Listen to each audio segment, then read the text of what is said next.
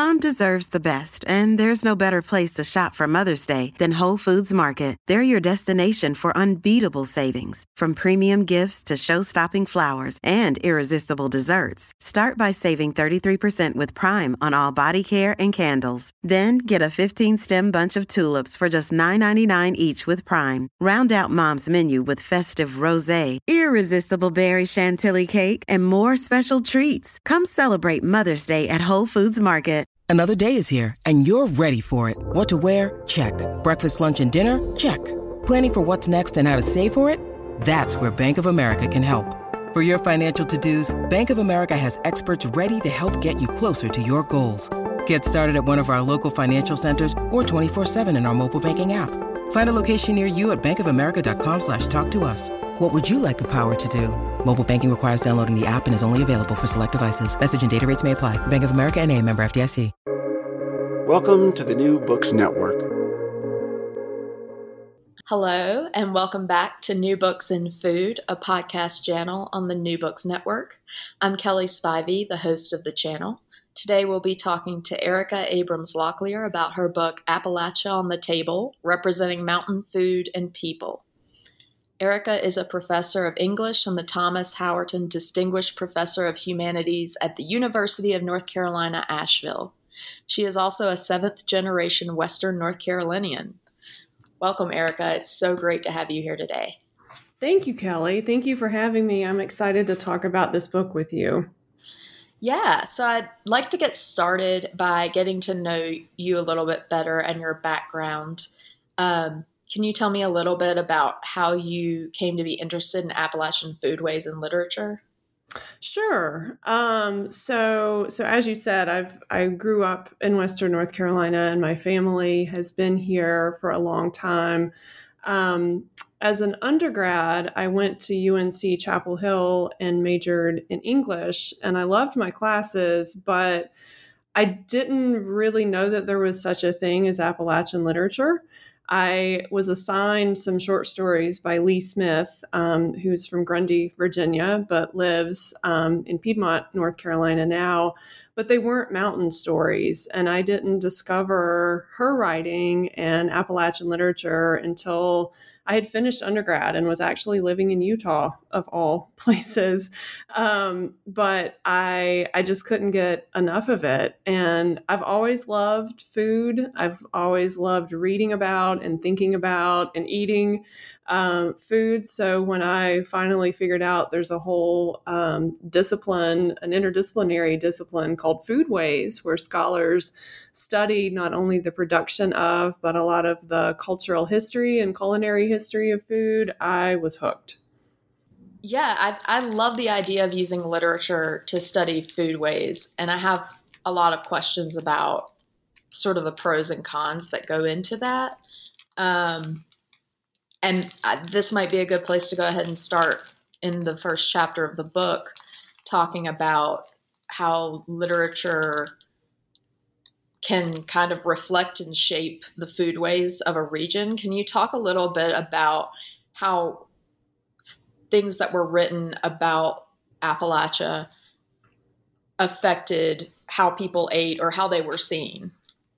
Yes. So there's been a lot of scholarship and a lot of work done by historians, sociologists, literary scholars around the idea of Appalachia. So, if you sort of try to start at the beginning and ask yourself, when did the rest of the country start thinking about Appalachia as a distinct place, as separate from the rest of the American South? Most people agree that it was in the years after Reconstruction. And there's one scholar in particular, Henry Shapiro, who wrote this book called Appalachia on Our Mind in 1978. It became kind of a seminal text for the field. And one of his primary arguments is that literature written during that time, so 1880s on through the beginning of the 20th century, was really foundational in shaping national perceptions of the region. And a lot of that has to do too with audience. So there were a lot of local color stories, and I'm happy to talk more about that genre if you want to, and travel narratives published in places like Harper's Monthly or Atlantic Monthly or Lippincott's. And the audiences for those publications were primarily of a higher socioeconomic class and had received at least some level of formal education. And a large body, not all, but a large body of that readership was in New England. And Shapiro's argument is that these stories set in so-called exotic locations, like the swamps of Louisiana, like Kate Chopin's work, or the Mountain South, were really appealing to those audiences. And so tons of work's been done about that. But I realized that no one was talking about food and depictions of food in those stories. And it didn't take long to figure out that in these often deeply problematic and stereotypical representations of Appalachian people, there were equally problematic representations of the food that they were consuming. There was this sort of parallel equation set up so that if the people were coarse, then so too was the food that they ate. Yeah. And I think the audience that these writers were writing for probably matters also. Absolutely. Yes. Is there, when you use literature to look at foodways, what are kind of the pros and cons of that? Because ultimately it's fiction. Yeah. So on one hand, you can figure out a lot about how food is being represented and how readers of that fiction then come to view a place, whether or not it's real, right? Which is kind of the whole argumentative thrust of chapter one. A lot of those stereotypical depictions of degenerate, lazy, illiterate, incestuous, moonshine making, feuding hillbillies really did a lot in forming popular opinion about people in the mountains, and was even used in anthropology classrooms on into the 1960s and 70s to teach students the so-called ways of people in the mountains. So it was deeply damaging. So when you have depictions of food that are also fictionalized, the same sort of trickle-down effect happens, so that that food becomes denigrated, kind of looked down upon. And there's been a huge shift, which I hope we can talk about, so that the food that was once denigrated is now celebrated. So I think, to get to your question, one of the pros of looking at representations of food in literature is to think about how those representations shape reader perceptions of what's being depicted. Now, the cons of that is that, like you said, it's fiction.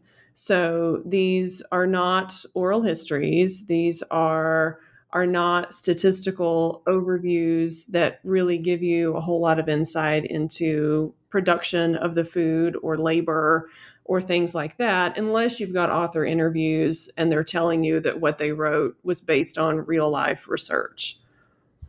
Yeah, it sounds like it's a maybe neglected part of foodways research, thinking about the perception created by all these outside influences. And in this case, it would be writing. Yeah, and those fictionalized descriptions can also really encourage readers to think about race and social class and gender dynamics and politics that are at play. I'm thinking especially of Southern writers like Carson McCullers. There's so much going on in those depictions of women working in the kitchen. And I think those lead to really productive conversations. Yeah. One little sort of vignette, I guess, you put in the first chapter that I was new information to me and I found really interesting was about bananas. Oh. And I loved that because I think it's a really good example of not considering maybe the context in which people live. Yeah, the banana story kept popping up. Bananas are like everywhere, it seems like. And so for folks who haven't read that section yet, in chapter one, I'm talking about local color fiction and travel narratives, which were theoretically meant to be read as true, but really they're creative nonfiction because you've got somebody who's gone on a trip and then they're writing their account of it and they can embellish, as they see fit. But this writer, James Lane Allen, who was from Kentucky, but he was from the western part of the state. He was from the bluegrass region, so not the mountainous region. Had taken a trip, and he only published, if I'm remembering correctly, 2 works about Appalachia, but his editors were really keen on him doing those stories. They liked what he wrote about Appalachia. And he had gone to Burnside, Kentucky, which is also where Harriet Simpson Arno is from, who I also write about in the book. And he was saying that the railway had not come through that area for that long. It was still relatively new. But thanks to that, an entrepreneur had opened a fruit stand and he had bananas at the fruit stand. And according to Allen, he was at the fruit stand and this local mountain man shows up and sees the bananas and says, "Blame me if them ain't the darndest beans I ever seen," because he's never seen bananas before and he thinks they're giant beans. And so the implication is that this man is a buffoon, that he's not civilized, he's not sophisticated. There's a drawing of him and the bananas in the narrative, and he's really tall and lanky. His pants are ragged at the bottom. He's not wearing shoes, and it's clear that we're supposed to laugh at him. But I'll never forget this. I was talking with Ronnie Lundy, who's food writer extraordinaire, knows everything about Appalachian food. And she said, he may have been playing Alan for the fool. He may have been well aware of what Alan thought about him and just kind of gave him what he wanted. And I also did a lot of research about bananas and learned that at this point in history, it's actually really remarkable that there were any bananas in Burnside, Kentucky, because they were an exotic imported fruit. And unless you were on the coast at a major port, so Charleston, New York, New Orleans, bananas didn't keep very well. And unless you had rail cars to get them where they were going in pretty short order, you didn't have bananas at all. So instead of recognizing this obvious sign of modernity and progressivism, Alan instead uses it to make a joke about a man who's never seen them before. That's so interesting. And they show up again in other chapters. They're just everywhere. So we can segue from bananas to the second chapter, which is really focused on the rhetoric that progressive era reformers sort of used when talking about the mountains. Can you talk about that a little bit? Yeah, absolutely. So chapter one was really trying to figure out how those representations of food in local color fiction and travel narratives shaped perceptions of Appalachian people and the food that they consumed. But at part of the same time that all of those stories were being published, there's also this just national wave of progressive era reform going on. So you've got educators setting up mission schools in the mountains. You've got a really concerted effort to raise literacy rates, to improve sanitation, especially with drinking water, to improve hygiene, to teach nutrition classes, just this push really for better living, especially in impoverished areas and especially in rural areas. And so that included the Mountain South, but it was not focused solely on the Mountain South by any stretch.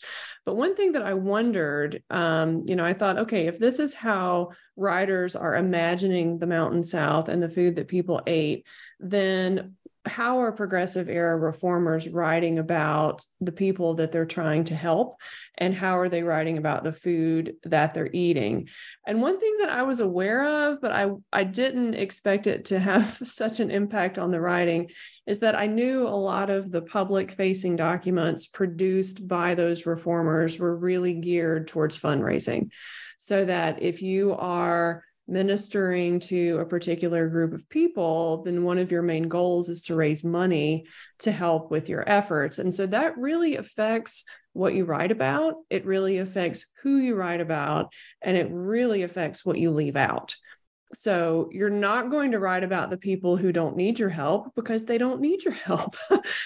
You are going to focus on the folks who, for example, have pellagra, or who have contaminated drinking water, or who have food shortages, et cetera.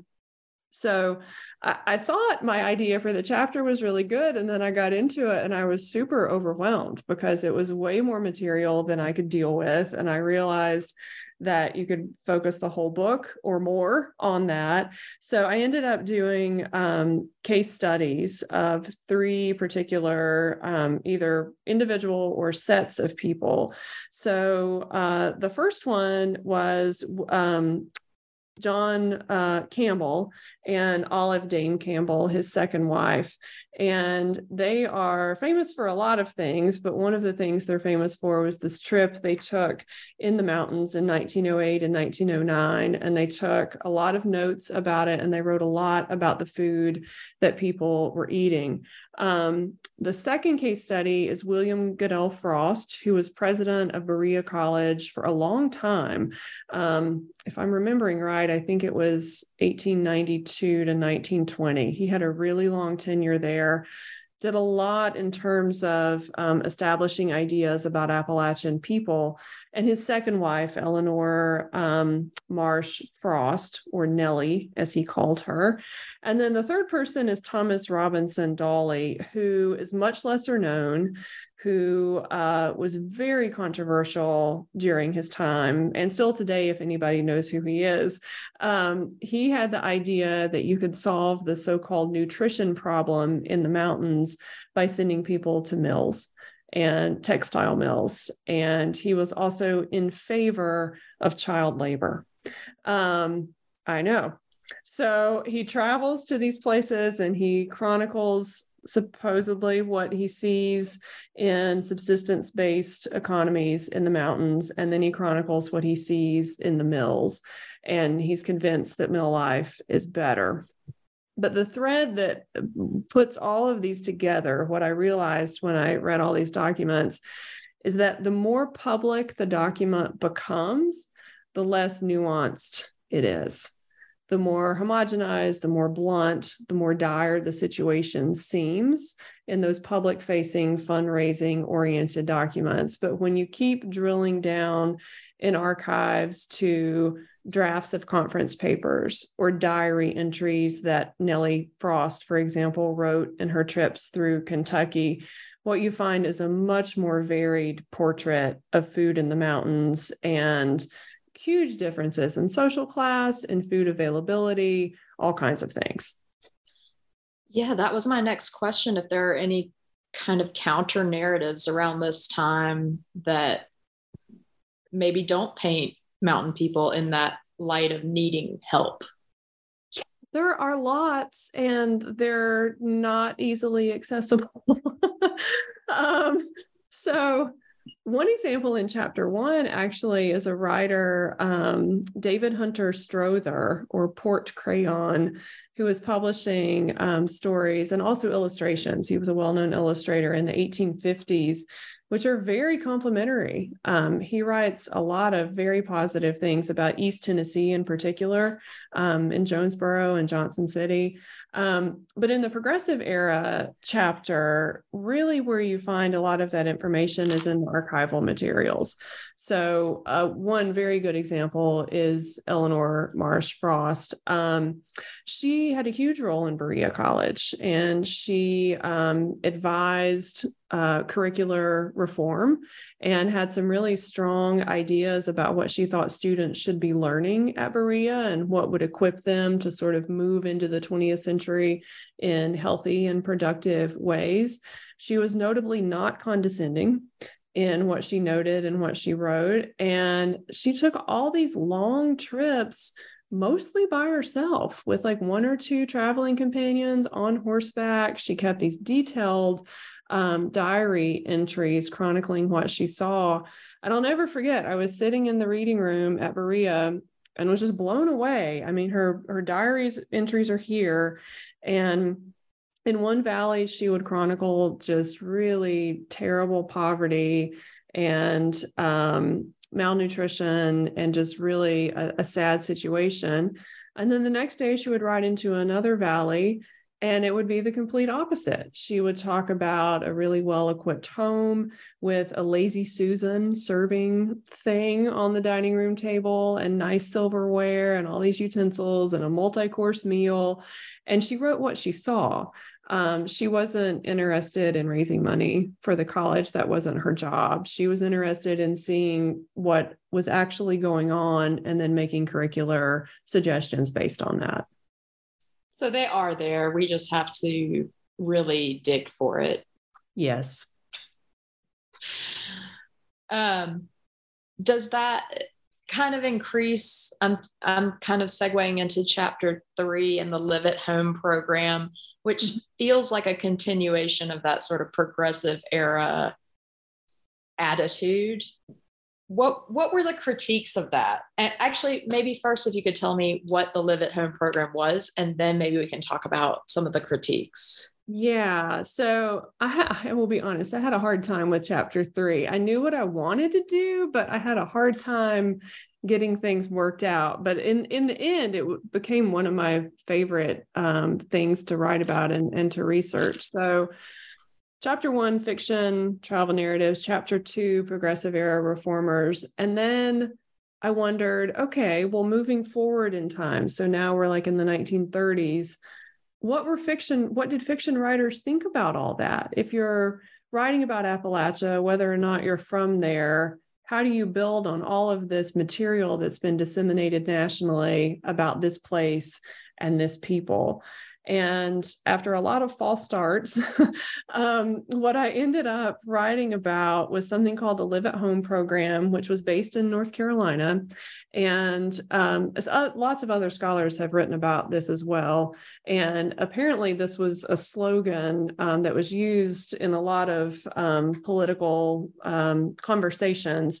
And the idea is that you should, if you're living in a rural place, produce enough food to sustain yourself. So you should be able to, quote, live at home. And, earlier in the century, this seems an absurd idea. It's like, of course you live at home. Where else would you live? If it's a subsistence-based economy.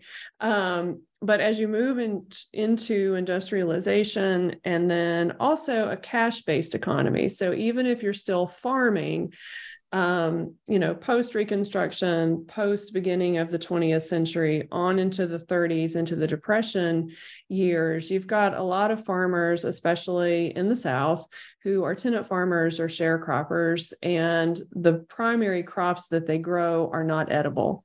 So they're growing cotton, they're growing tobacco. Often they don't own the land that they're living on. And what that can create is a food shortage for those families, because even though they spend all day in the fields, it's not tending to their own gardens. And so Governor Max Gardner, Max Gardner, was the governor of North Carolina during this time. And he made this one of the sort of big slogans of his campaign, this Live at Home program. And it was really specific recommendations for what each family should grow for themselves. They should have a cow. They should have X number of chickens. He might recommend a pig. I can't remember if he recommends a pig or not. And like really specific recommendations for, this much corn, this much tomatoes, et cetera.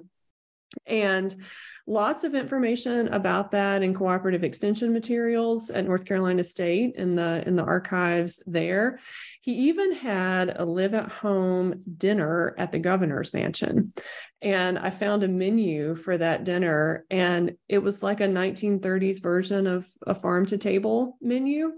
So it had multiple courses, and then It would describe the dish, and you got to see where it was from. So the black walnuts in the black walnut candy was from Madison County. The sauerkraut was from Watauga County. The cigarettes were from whatever county down in the Piedmont.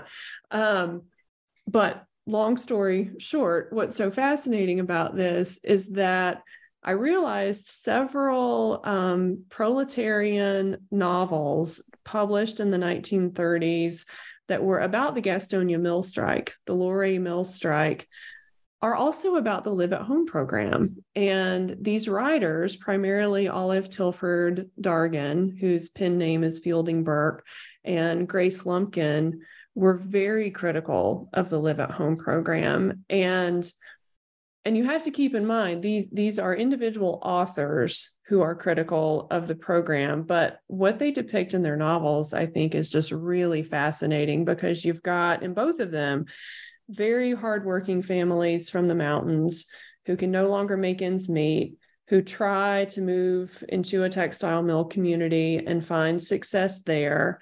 And not only is it very, very difficult, but they're truly unable to provide enough for themselves, so that this advice that's coming from, extension workers and these pamphlets about a Live at Home program seem absurd, because it's like, we know how to grow our own food, but because we're spending all these hours in the mill and then we've got this tobacco side gig, there's no time to grow our own gardens. So it's not lack of knowledge, it's lack of capital, and it's lack of time.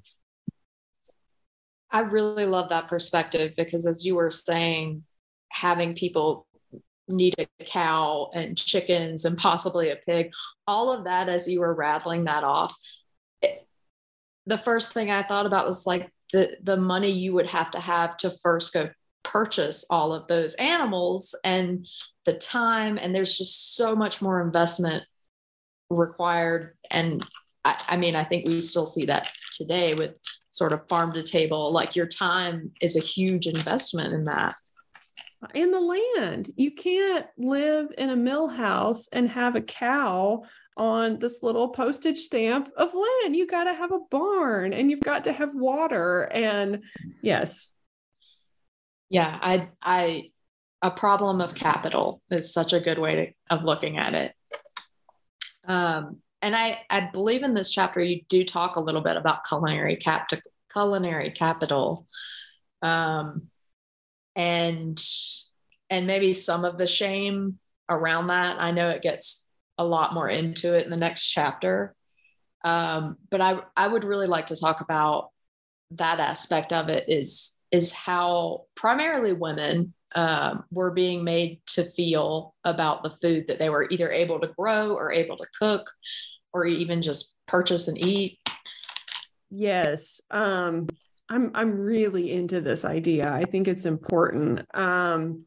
So, we've got representations of food in fiction. We've got progressive era reformers writing all these things. We've got government initiatives telling people to live at home.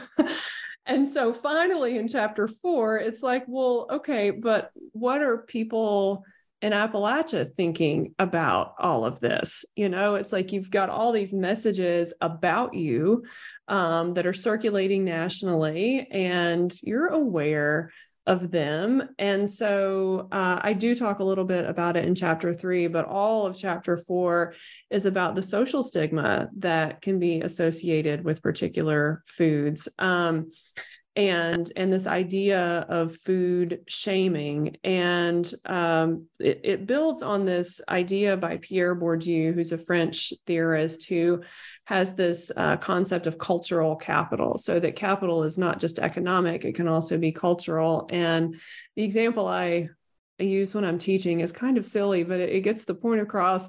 Like, in America today, would someone who has a vast knowledge of opera be valued more highly, or someone who has a vast knowledge of Merle Haggard? Which one has more cultural capital in 2023 in mainstream America? I don't know. You decide. But one of Bourdieu's big points is that this is hugely and entirely dependent on context and time. so that what's really valuable in the 1800s might be the opposite 100 years later or 50 years later, or even at the same time, but in a different place. And then there's a subset of this called culinary capital, so that you think about not the caloric value of food, but the cultural culinary capital of food. So it also gets into this idea of aspirational eating, so that you might eat foods that are not necessarily familiar to you or even all that appetizing, just to raise your social status. Or you might, kind of force yourself to learn this hierarchy of wines, for example, so you know what pairs with what foods, just to appear as though you're in a certain social class. And so that's what chapter 4 is really trying to get at. And I do discuss some fictional representations, but I also discuss memoir. So we've got, these first person accounts of people talking about food shaming and how in one context, fried chicken might be awesome and like your favorite thing to eat. And in another context, you're ashamed of it because you brought it from home. And really what you want to do is buy the food at the train station. Again, an issue of capital. Mm-hmm. Yes. Was there anything in the memoirs that you read that kind of surprised you about how they were perceived? Yeah, I mean, surprised me in a sad way. I write a lot about Cratis Williams, who is really important in Appalachian studies. He became a dean at Appalachian State in Boone. And in his personal writing, he talks about this big shift from when he goes from Kentucky to Ohio, and bananas show up again. He's in a train station. His mother brings fried chicken. He's embarrassed. Everybody else has bought bananas at the fruit stand, and that's what he wants to. And, he's observing how people are eating them, so he'll eat them correctly. If you tour the Food and Drink Museum in New Orleans, I don't know if it's still there, but there used to be a big display about bananas. And apparently when they first came to New Orleans, it was just such a scandal because it was considered really inappropriate to peel it and eat it because it looked phallic, and that's not okay. So you had to slice them and put them in a little serving dish and eat them with a fork. I don't know if that's what they did in the train station or not, but anyway, I think just the level to which he was ashamed kind of surprised me. There are also some scenes where he goes to eat at a restaurant, and it's just a really stressful situation for him because he doesn't want to feel embarrassed. He's not familiar with a lot of the items on the menu, so he kind of does his best to order what seems like it will be something familiar that he knows and will eat. He doesn't know what to do with the silverware. He doesn't know what to do with all the bowls and when it's okay to start eating his dessert and when it's not, things like that. And what role, I think another thing in this chapter that I was really interested in is the cooperative extension agents and the sort of clubs that were going on at the time, and how women in Appalachia or in the Mountain South in general felt about those things.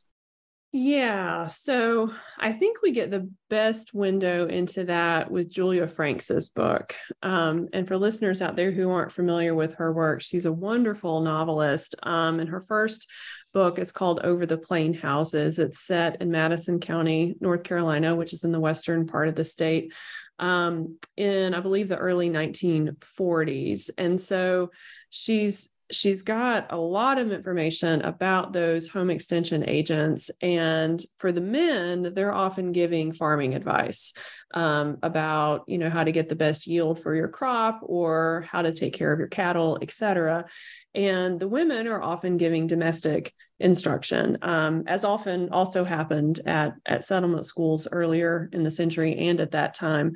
And in her reimagining of those scenes, I think readers really come to understand how hurtful and shameful some of that well-intentioned instruction could be. So that you've got someone coming into a community who's almost always not from there, giving recommendations to women in the community that they well may not be able to enact. So there's a scene in the book where the women show up to this class and they brought their casseroles and they've got food and they're so eager to share it. And they want to eat. They want to eat and talk, and then they'll do the class. The lady who's running the class, no, she wants to give the instruction and then they will eat. So it's like this power imbalance. And when she starts giving the instruction, she's talking about running water. She's talking about electricity. She's talking about all this equipment.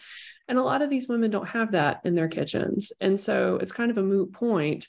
And it also makes them feel inferior in the novel, in her imagining of it. Yeah, I'm gonna quote from your book because I really did love this line that in reference to Frank's novel is, and that whole vignette that you just described is, quote, "What it really teaches them is to feel ashamed of their kitchens and the food that comes out of them." Yes. And I thought that was a very poignant thing to note. And I know we're going to get there, but it stirs up a lot for me too when I think about how popular Appalachian food is now, which I think is a good thing, but it's not without its baggage. And, this history, I think, is really significant, so that if you go back in time just a little bit, you've got people feeling the way that you just described. Yeah, this is a very recent past that we're talking about. Mm-hmm. But it wasn't all shameful. We get to chapter 5 and things are starting to be looked at in more of a positive light. Yes.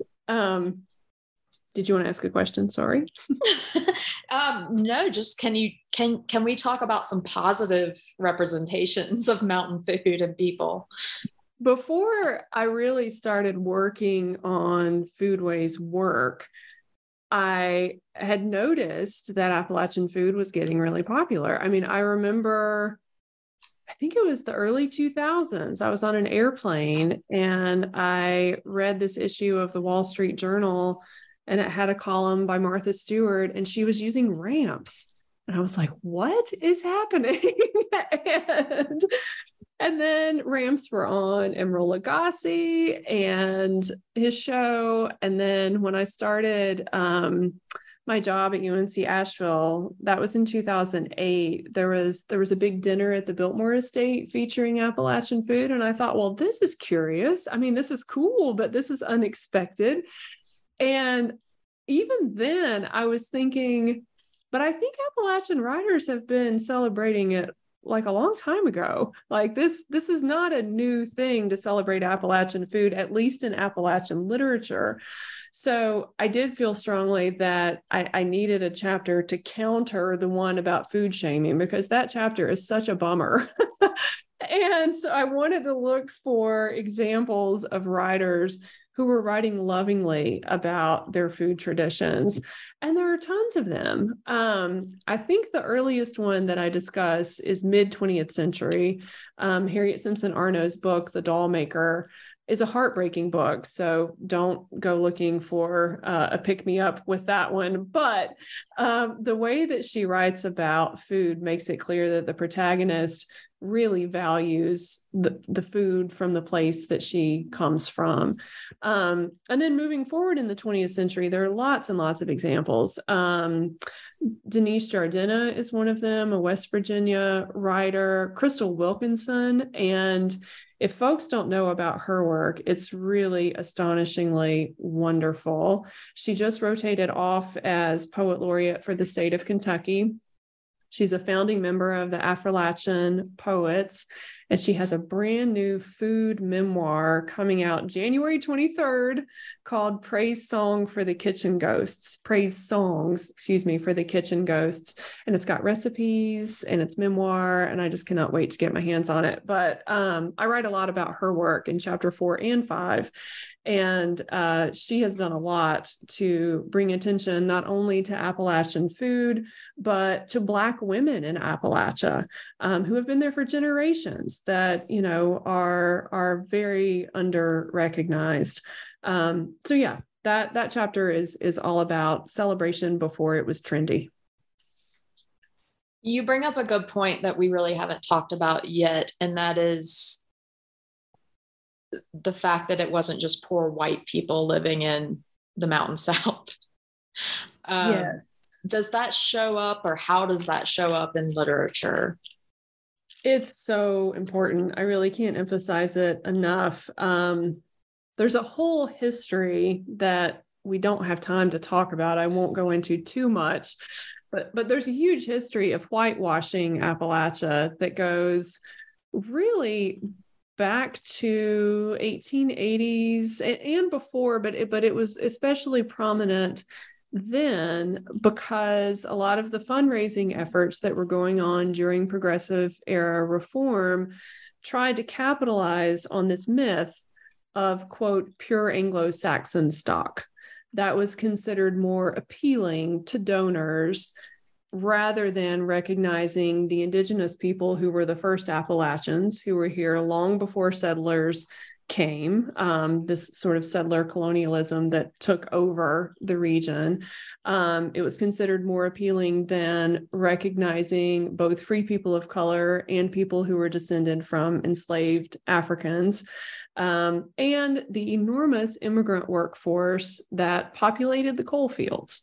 So there's great diversity in Appalachia. And one of the effects of that whitewashing is that it carries over to food depictions in really twisted, weird ways. So, if you think of Appalachian food, one of the first things people often say is cornbread, or moonshine. If you don't have to go too far to get the depiction of the lanky, listless mountaineer, the Esquire magazine Paul Webb cartoon from the 70s. And it's always associated visually with white people, but that completely ignores its indigenous roots. And Shalu, the Cherokee corn mother, and the three sisters, the corns, beans, and squash. And there are lots and lots of examples of that, which is one of the reasons that this huge popularity of current Appalachian food worries me, because it's easy to sort of implicitly continue that whitewashing if you're not really asking some questions about the origins of this food that's become so popular. Yeah, I'd love to get into that. The sort of fetishization of this type of food. And I know I'm fairly certain you mentioned Chris Offutt's piece, Trash Food. Yes. In there. And yeah, I would just really love to talk about how trash food has become elevated, and where does that leave people who have been eating this food for a very long time? Yes. So much to say about that. So I should, my disclaimer is that I'm glad that Appalachian food is getting recognition. It deserves it. It's delicious. It's awesome. And I commend the chefs who are doing that work. So this is not a criticism of them in any way. And I enjoy going to those restaurants when I can work it into the budget. These are delicious places and dishes. But at the, turn of the 20th century, coarse people equal coarse food, very problematic. So now Appalachian food is valued, is foodie food. I forget, people are not going to see the camera. The Bon Appetit magazine, the April issue, has a 16-page spread on Appalachian food called Appalachia Anew. So it is hot. It's in the New York Times. It's in the Washington Post. It's everywhere. And yet public perceptions of mountain people have not been elevated in the same way.